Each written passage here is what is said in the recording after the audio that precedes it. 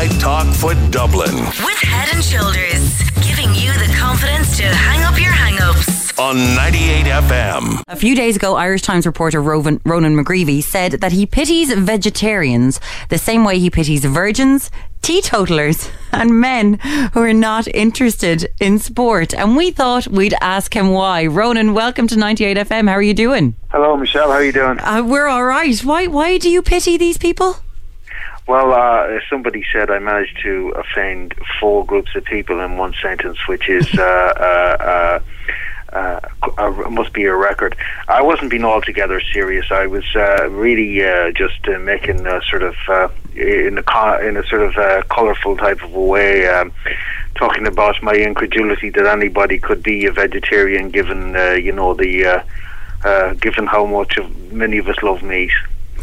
Well, there are an awful lot of us who love meat, and people sometimes think that vegetarians can be slightly condescending. 53981. Now, in the interest of balance, I am a meat eater. Michelle Beattie, I'm a vegetarian. You are a vegetarian, but also actually, I'm actually a pescatarian, Ronan. I have to be, right about this. So I do eat fish occasionally, like all vegetarians. I thought you're the right. definition of a vegetarian that you didn't eat anything that had eyes in it. But anyway, of course, potatoes have eyes as well. Potatoes do. You're dead right. But to be in the interest of balance on the phones, we have to have someone who is available to respond. Now, don't worry, Ronan, we don't have a teetotaler, a virgin and a man who isn't interested in sport, but your colleague, multimedia journalist with the Irish Times, Peter Smyth. Hello, Peter. Hi, how's it going? How's things? Now, I'm pulling on my boxing gloves as we speak. Now, it's like you had a little response in the Irish Times today. Peter, what do you make of Ronan kind of feeling sorry for people who don't eat meat? Well, I wouldn't be able to understand that. I wouldn't take it seriously. I mean, I wouldn't be offended by it, but I wouldn't have any comprehension of it. Like, if I was to think seriously about it, I'd just completely blank, staring at the wall, don't know what to say, So that's where I'd be left with it, And when did you give up meat, Peter? When? Well, it'd be more than 25 years ago now. I have a friend, and let's call him Fran, and I met him on the street, and he had joined the Hare Krishnas, and I was completely blown away by this. I just, how crazy this was. So I says, I'll have to investigate, and investigated did, and ended up just sticking with it. So, I mean, I was just thinking about it. Maybe if I didn't meet him on the street that day, who knows? Maybe it wouldn't have happened, and that's just the way life can go. Peter, so. your story's quite like mine. It's 25 years actually for me as well, and I too had an influential friend who showed me a video of an abattoir. Oh, that was mean. Yeah, I had nightmares. Now she's gone on to have 5 kids now, and she's tried to rear them as vegans. The eldest, vegans? Yes. Here. I didn't. I still eat, as I said, fish occasionally, but it was more the whole thoughts with me. It was the blood and guts thing that turned me off.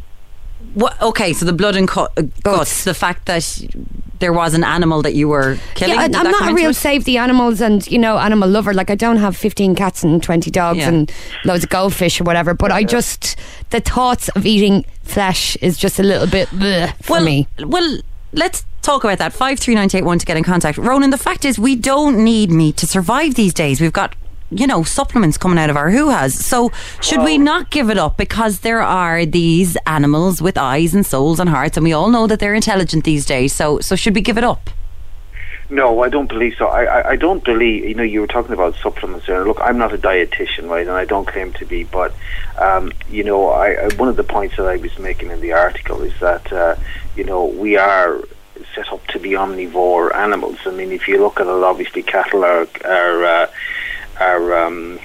herbivores, and dogs are carnivores, etc. We're omnivores, so that is our makeup. Now, as I say, I'm not a dietitian, but I do know people who take vitamin supplements, especially iron supplements, because they don't get the animal protein that's in meat.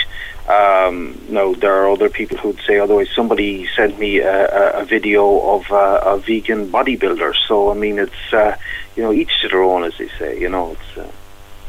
Well, each their. Yeah, but the fact is, we've got supplements there now, Ronan. We're not getting these things, but the argument that we wouldn't have these teeth if we were meant to be vegetarians. We would have wings if we were meant to fly, as well. No, but we don't have wings, you say. Yeah, we don't, but still we're able to fly. Do you know, we're these able to days? fly in an airplane. We can't fly ourselves. Yeah, but human invention has come up with a way so is that we can fly. Human invention has come up with a way for us to live without eating meat. Of our intelligence, I suppose, is what I would say. Yeah, and I mean, that's the big argument as well, that people would say, yeah, you know, what we have over the animals is that we have a conscience. Yeah. And that's what a lot of people would say. Peter, is that the reason you did give up meat? Was it because of animals? Yeah, I guess I just to some extent would have been about animal cruelty, but also massively one of the reasons that has kept me going over the years is that, you know, if we took all of the resources and the energy that we put into farming beef and farming other meats, all of that would produce massively more food that could be used in more efficient ways. And to say that it's part of the culture, to say that meat is part of the culture, I don't think that defends the point really at all. I mean, lots of things that are nasty are parts of culture. So, you know, we can't back it in that way.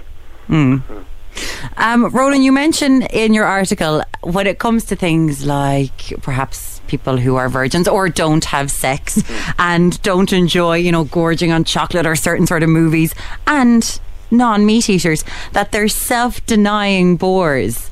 Do you think there's an element? There's an element of hyperbole. Of I course. wasn't really referring to. I was referring to the people who make a virtue out of avoiding these things. Yeah. About, you know, I mean, I noticed Peter's a very well written piece tonight.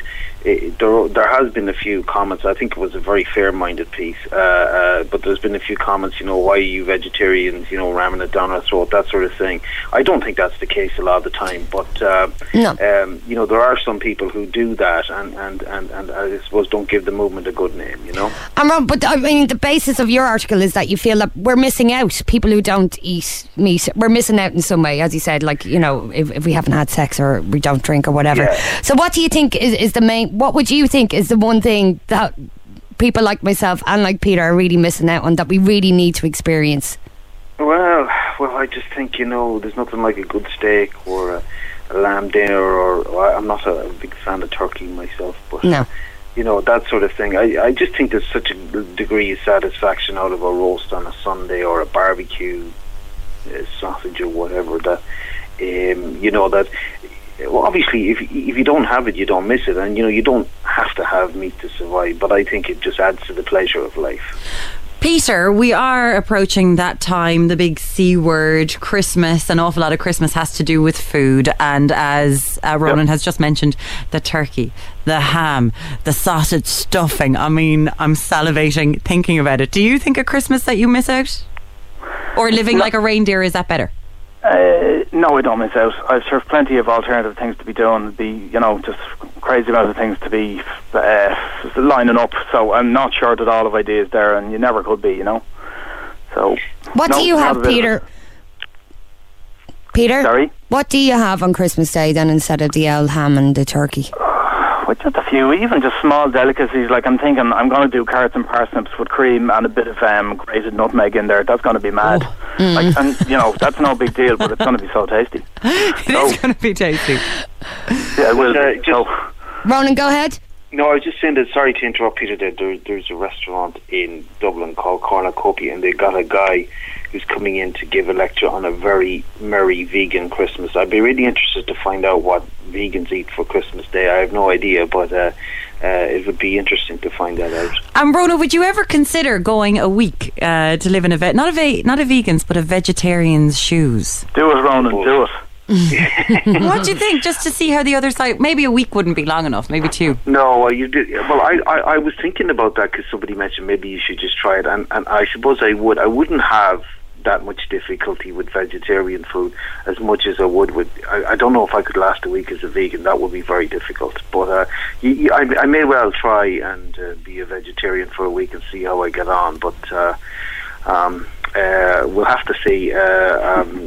But it would be an interesting. I was just thinking about that. What are all the things that I could not eat? You know, so we'll have to see. There'll be no more bacon in the mornings. That's for sure. No, you see, I have to be honest. 25 years later, for me, the smell of bacon still gets me, especially if you're hungover. It's like, oh God, what I would do just to have a little bit of that. But no, I won't. Peter, I don't know. Have you ever this whole synthetic kind of meat stuff? Do you think that's a bit of a cop out, really? And it's just, or do you think each for their own? I mean, do you ever eat any of the soy products and that kind of stuff? Well, my kids will eat the corn stuff, and I don't really want to be mentioning brands or whatever, No. but they will eat that, and they're completely fooled by it. They think it's meat, and yeah, I accept your argument that maybe it could be seen as a cop-out, but like I find this, I eat some of that product. I don't really eat other ones. I haven't found others that I'd be as mad about. The Linda McCartney products are very good as well. Again, that's whatever. I don't want to be mentioning brands, but some of these I find excellent, and I don't use them every week or whatever, but they are again produced food. So, but I think they're great to have their place. Nothing wrong with them, Late Night Talk for Dublin With Head and Shoulders, giving you the confidence to hang up your hang-ups. on 98 FM.